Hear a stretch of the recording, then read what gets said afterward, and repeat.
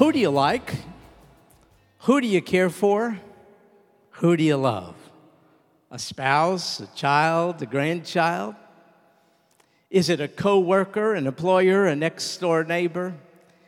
Now think about the person or persons by name who you have an affinity and affection for. What do you want for that one and those ones?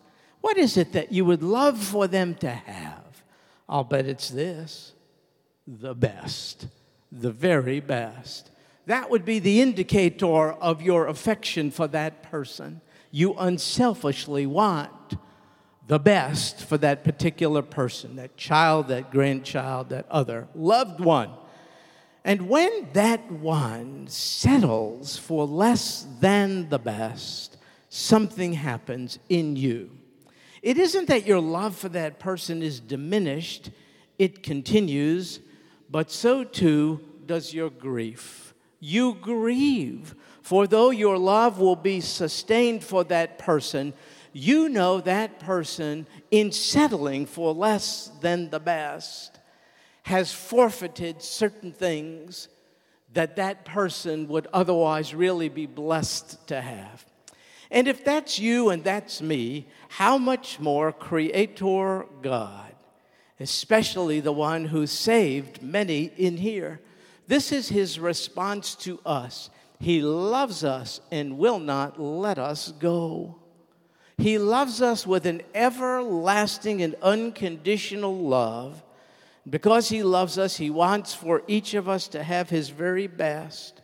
And when we make choices to settle for less than his best, he does not cease to love us, but he grieves because we lose. And it cannot, in some cases, ever be recouped, that which we lost.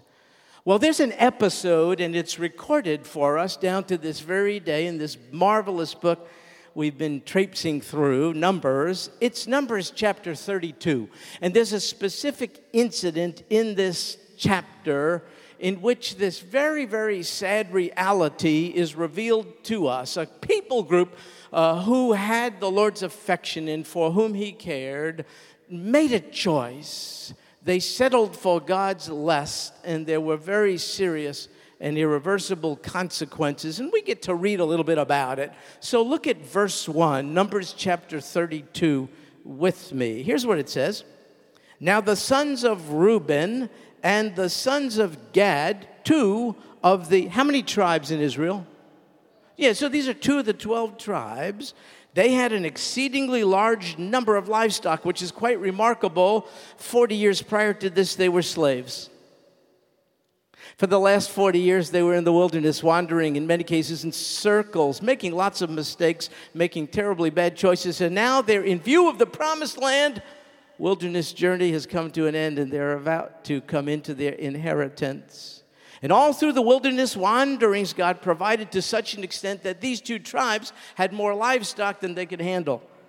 And so when they saw the land of Jazer and Gilead, those are parcels of land in modern-day Jordan.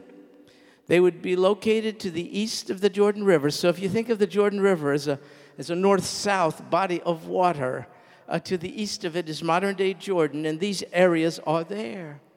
The Israelites, on their journey through the wilderness and on to the promised land, had engaged people groups in this area who assaulted them, and God gave them the victory. And so, well, these two tribes, Gad and Reuben, are thinking, we got a lot of livestock, and we already dealt with the people in this particular land, and it's pretty good land. It says it was a suitable place for livestock. See, it's elevated, wide open, very fertile because it gets lots of rain there down to this very day. Well, when they saw all this, the sons of Gad and Reuben came and spoke to Moses and Eleazar, leaders of the people, Eleazar being the priest, and to the leaders of the congregation, and they said, and then they mentioned these little places, these municipalities in the area. The land, it says, which the Lord conquered before the congregation of Israel is a land for livestock, and your servants have livestock. Moses, Eleazar, what a good place for livestock. And you see, we got lots. They said, these two tribes, they said, if we have found favor in your sight, let this land be given to your servants as a possession. Do not take us across the Jordan. Does your translation say that? So it's not just mine, right? I was hoping it was just mine and that was a typographical error or something. Did they really make this request? Did these people who had been enslaved, who cried out to God, who appealed to his mercy for they had no inherent merits of their own, did these people who received magnificent deliverance and the watch care of God through 40 years of ups and downs in their behavior, lots of disobedience and all grumbling and complaining, did this people group on the verge of entering into their place of promise, did they actually say, don't take us across the Jordan? Am I reading this? That's exactly where God intended to take them. They were opting out. They were making a shocking request of Moses, and Moses was shocked, I think, and not happy. And so he said in verse 4, it says, but Moses said to the sons of Gad and of Reuben, shall your brothers go to war while you yourselves sit here? Moses said, your attitude is selfish. There is the land of promise, but there are people there who pose resistance. We must deal with it. Would you have your brothers go to war with? This is selfish. And then Moses said in verse 7, why are you discouraging the sons of Israel from crossing over into the land which the Lord has given? This is selfish, Moses said. And Moses said, this is discouraging. And what's more, verse 8, this is what your fathers did. Your attitude is selfish. Your attitude is discouraging the others. And your attitude reflects the same pattern of fearfulness and lack of faith in Almighty God, which was characteristic of your fathers, and you should have learned from them because they all perished in the wilderness. That whole generation is not going to make it into the land of promise. You're repeating their attitudes. This is what your fathers did when I sent them from Kadesh Barnea to see the land. Remember? God sent folks on an espionage mission, and the majority view was, it's really great land, milk and honey and all this stuff, but also lots of people, big people, chariots, fortresses. We're like grasshoppers. We can't go. And the predecessors of these people in Numbers 32 said, you're right, we're not go. Well, thank you, God, but no thank you. We'll stay right here. And now their sons, that is to say, these tribes of Gad and Reuben are essentially saying the same thing. We're in sight of the promised land, but it's going to be really tough. There's resistance. It's a tough road to travel, and this land is pretty cool for us. Thank you, God, for wanting us to have your best, but we're willing to settle for less. It's just like what their father did. And Moses said, don't you realize your decision will have a negative impact on everybody else in the community of faith? Look, verse 15. For if you turn away from following him, he will once more abandon them in the wilderness, and you'll destroy all these people. What you are about to do, in essence, Moses says, will impact this way on the others. They will see your decision. They will see that you've decided not to cross over the Jordan into the land of promise. They will become discouraged by what you're doing. And in their discouragement, they will be encouraged to make the same choice. They won't come into their place of promise either. And God's anger will be aroused as it had hitherto been aroused, and they will wander again aimlessly in the wilderness until they all perish. Moses said, don't you realize your selfish decision to settle for less will have this terrible effect on the entire congregation? That's what Moses said. Well, verse 16, they came near to him. They said, look, we're going to build sheepfolds for our livestock, cities for our little kids. But we're going to be armed and ready to go before the sons of Israel until we brought them, the other tribes, to their place, while our little ones live here in fortified cities. We won't return to our homes until every one of the sons of Israel has possessed his inheritance. For we will not have an inheritance with them on the other side of the Jordan and beyond, because our inheritance has fallen to us on this side of the Jordan towards the east. They are out of bounds, folks. That's not the land of promise. They are out of bounds. God set geographical boundaries to the land of promise. This is out of it. They said, we'll help you guys settle there. We want to stay here. Even though this may not be as good here as what you're going to get there, we're willing to settle for what's here rather than wait on what's there. And based on their insistence, and by the way, this is a biblical principle, folks.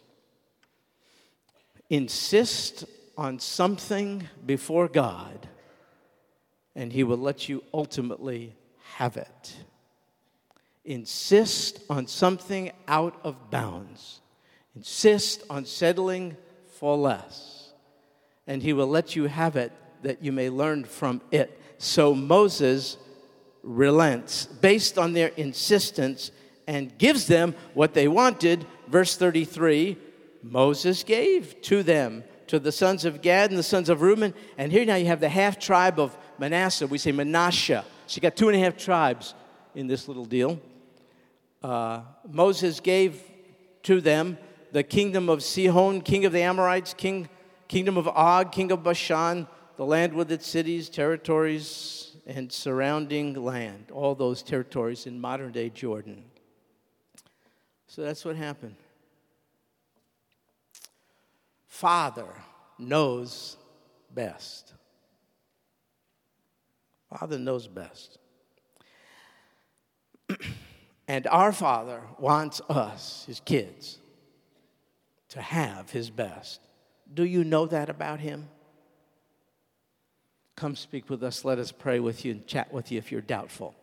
Don't be ashamed. If you're doubtful, let's talk. Because here's the truth. Father knows best, and Father wants His kids to have His best. And it grieves the Father when His kids, like these 2.5 tribes, settle for less than His best. And we, like they, are prone to do so. There's something in us that drives us to it. This isn't about Israel and their nature. This is about human nature. Numbers 32 is simply a mirror, and it's not a pretty reflection when you look into it. This is us. There's a proneness to settle for less than God's best. Why? Well, because we make decisions often based upon what we see in the world rather than what we read in the Word. There it is. Even God's people, redeemed, delivered, saved, born anew, Christian people, are prone to make decisions on the basis of what we see in the world as opposed to what we have read in the Word. We do the same thing these people did. Let me remind you of verse 1 again. The sons of Reuben, Gad, had an exceedingly large number of livestock. So when they saw the land of Jazer and Gilead, that it was indeed a place suitable for livestock, they made a choice based upon what they saw in the world as opposed to what they had heard previously from God. They were out of bounds according to God's word. They didn't seem to care because they saw that the land was good. You want to know something? It's always been this way from the beginning of time. First book of the Bible, Genesis. God provides the most wonderful environment. It was paradise for folk. He gave them one restriction. You remember what it is. Don't eat from the fruit of this tree. Let me read to you Genesis chapter 3, verse 6. Now, when the woman saw that the tree was good for food and that it was a delight to the eyes, and that the tree was desirable to make one wise, she took from its fruit and ate, and she gave also to her husband with her, and he ate. God said, don't eat from this tree, for eating from this tree is out of bounds for you. And they ate from it. And we've been in a mess ever since. They saw something about it. They had needs, they're human, and they envisioned that they could, in settling for the fruit from this tree, have those needs met. They saw that it could, in spite of what God said, satisfy them. They saw that it could make them wise, and they saw that it looked good, and they found it to be a delight to the eyes, and so they settled for it. And folks, so too has humankind ever since. Human nature has remained the same. Even the nature of Christians, sadly, too often. It is our nature to choose what looks good in the world, in spite of the fact that it is out of bounds for us according to the Word of God. There is this sinful inclination in us, and if you're not aware of it, one I know of is, and that is Satan. And so he moves in, taking advantage of the momentum provided by our inclination to settle for less, and he provides substitutes for every one of our legitimate human needs. He provides substitutes for peace. Good night, the leaders of the world. I go crazy when I think about the four entities trying to broker peace in the Middle East. Are you joking with me? The United States, the United Nations, the European Union, and Russia? Am I missing? Talk about the fox in the chicken coop. Are you kidding? Substitutes for peace that only the Lord Jesus can provide. The enemy stands ready to provide substitute, visible, noticeable to us for satisfaction of needs. Today, people expend much, much more money on leisure and recreation pursuits, Christians even, than on the Great Commission. Substitutes, you see. You don't want to blame everything on Satan. All he's doing is capitalizing on what's already there. My willingness to settle for less, to settle for substitutes. So there's Satan providing ready substitutes for things like self-control, all kinds of humanistic approaches for hope. Good night. The one thing the politicians today have, it's quite a fascinating thing to watch the whole process, which I support. But the one thing each of these very diverse politicians has in common is that they make promises there's no way they can keep. Now, I'm not saying they're lying. It's worse than lying. A lie is a deliberate misstatement. I think a lot of these people actually are fooled into thinking they can pull off what they're saying. Are you kidding me? They can't be substitutes for the Savior. Why are you acting like it? So Satan stands ready to provide substitutes for love. So we look for love in all the wrong places. Relationships we're in that we should not be in. All manner of things, you see. Why? Because even God's people seems to have a proclivity, a willingness to settle for less. It's very difficult for us, folks, because we live in a world filled with noticeable pleasures. I've been trying to eat a little better, and I was watching TV the other day, and good night, this big old juicy burger and fries. My wife gave me an apple.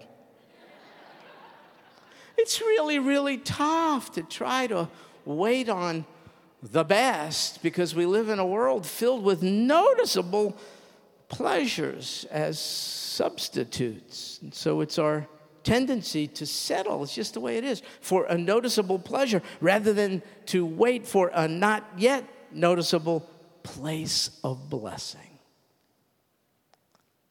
If we were to go through here and go down person by person and say, give us an illustration of a time when you chose something which you found out not too long thereafter was really, really, really something you should not have chosen to do.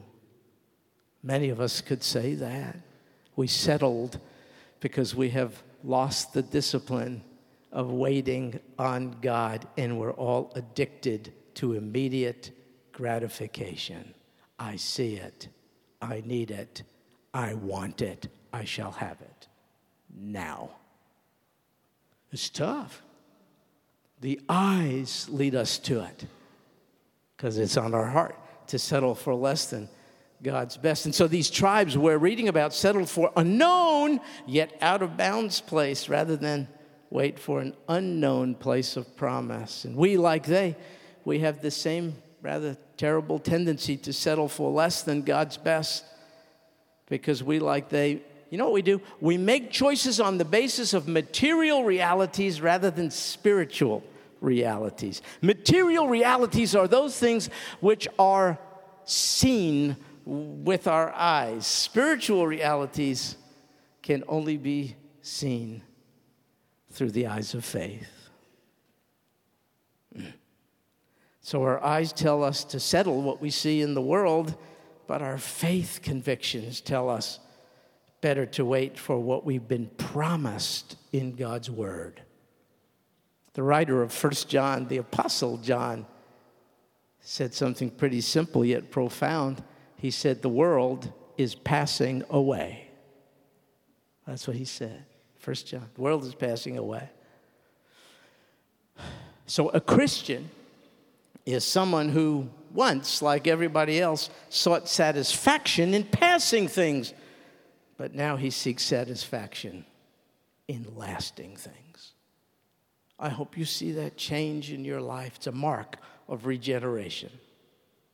A Christian is someone who is no longer quite as worldly. No, now he is godly. See, worldliness is the love for passing things, but godliness is the love for lasting things.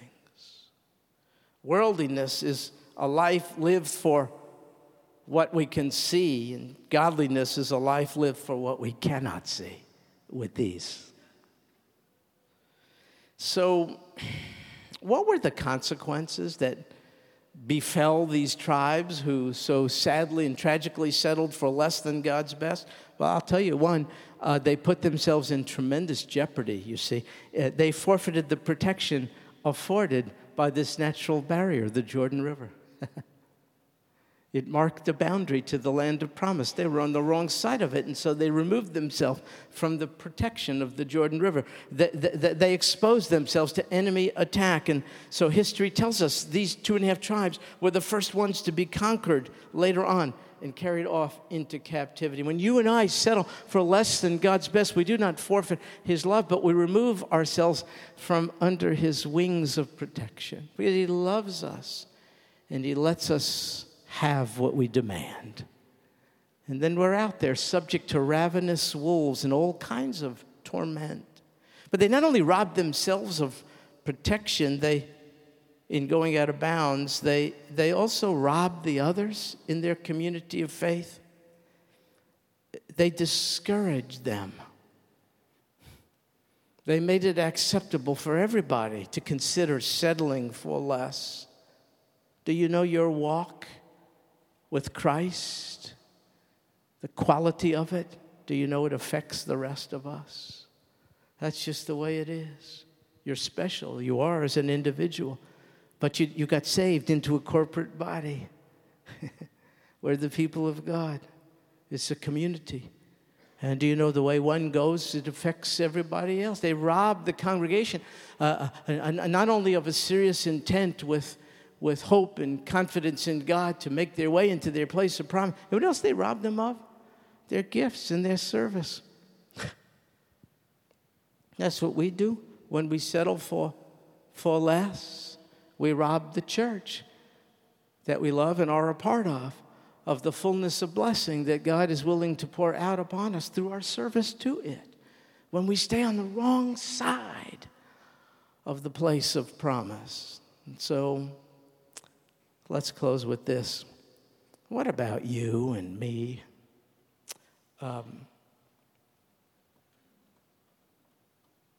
Have you chosen to settle for less than God's best? Have I? Would you ask yourself that question? Have you chosen to settle for less than God's best? Are you stuck now? Have you stagnated? Has your forward movement in the Christian life, has it been stopped? Answer that to yourself, and to God who's reading your heart, even without any words on your part. Has your forward movement been stopped because you have settled for less than God's best? If so, what has to happen for you to get going again? What has to happen? I made a whole list of suggested responses and then erased it and got rid of it. It's not my business to tell you what has to happen. It's your business to reflect on it and work it out. What do you have to let go of? What have you settled for? What have you laid hands on? Because your eyes have told you, I need it, I deserve it, it's right here, it will gratify me. I thought I had it, now it has me. What is it? You label it. I'm not going to label it. Do the work. Say, oh, God, I want to be on the move again. I have been at times in my life. I'm stagnant now. In this new year, I want to do a new thing. I want to be free of what I had been so willing to settle for. I want to wait on you to fulfill your promises to me. I don't want to meet my own needs by giving in to what my eyes tell me to be true. I'm easily fooled. I can be deceived. It looks good. It feels good. It tastes good. It's killing me. Oh, God, I'm stuck. I've got to get rid of this relationship. Now, I didn't say marriage. If you're in it, even under difficult terms, you look to God to sustain you in it, not to get you out of it. No. I'm not talking about that. I'm talking about covenantal. Marriage is a covenant.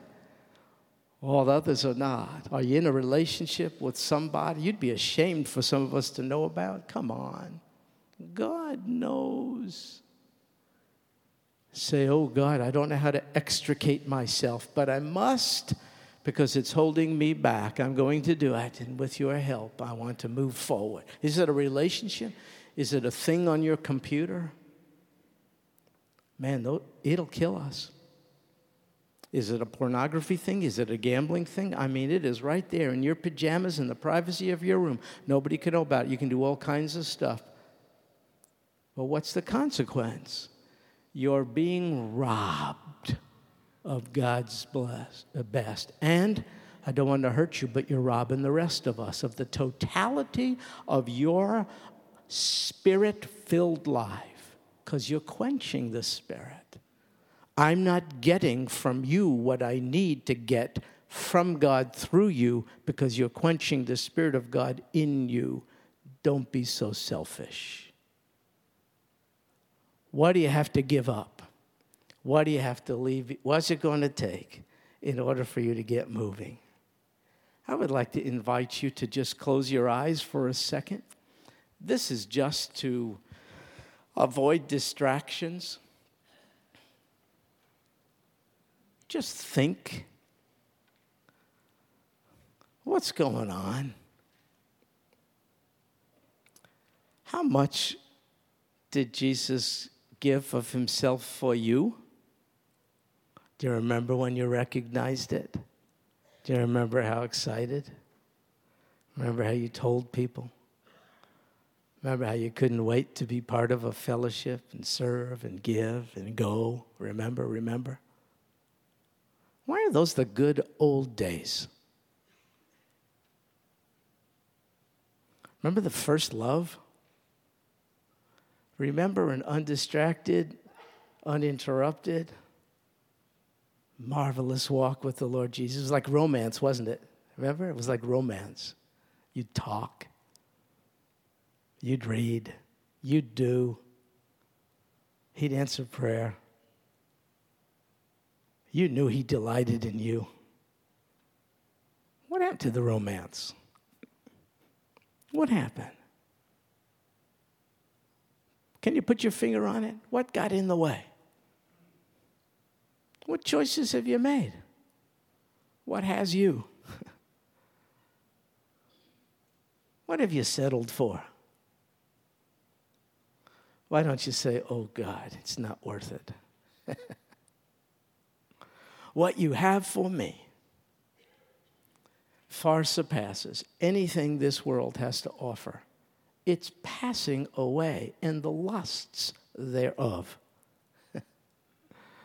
Oh God, open the eyes of my heart to behold that place of promise wherein there will be pleasure and satisfaction from you forevermore.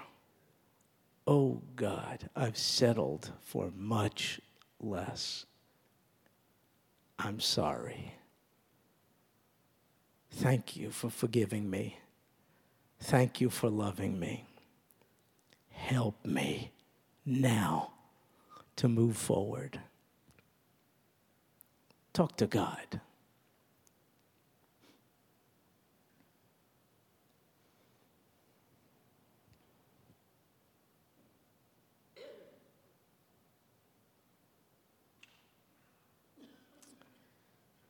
Thank you, Lord Jesus, for your investment in our lives to such extent that you would give us a record of a people group who are just like us.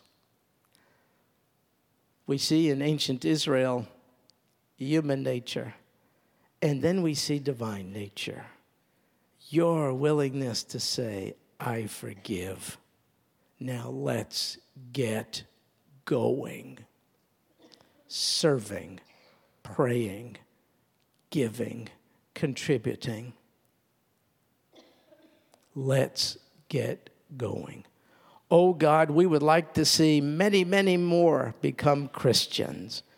But I think the need of the hour is for many more Christians to look like it. Free us up so that we look like people of promise, waiting on the joys of lasting things instead of settling for the temporary gratification of passing things. On the verge of our coming into possession of a magnificent building, place of worship and growth and sending, would you ready us for it by purifying us, by creating within us a wholehearted devotion to you as our leader, a trust in you to meet our needs, and the discipline to wait for the fulfillment of your promises instead of settling for less. This we pray in Jesus' name. Amen. Amen.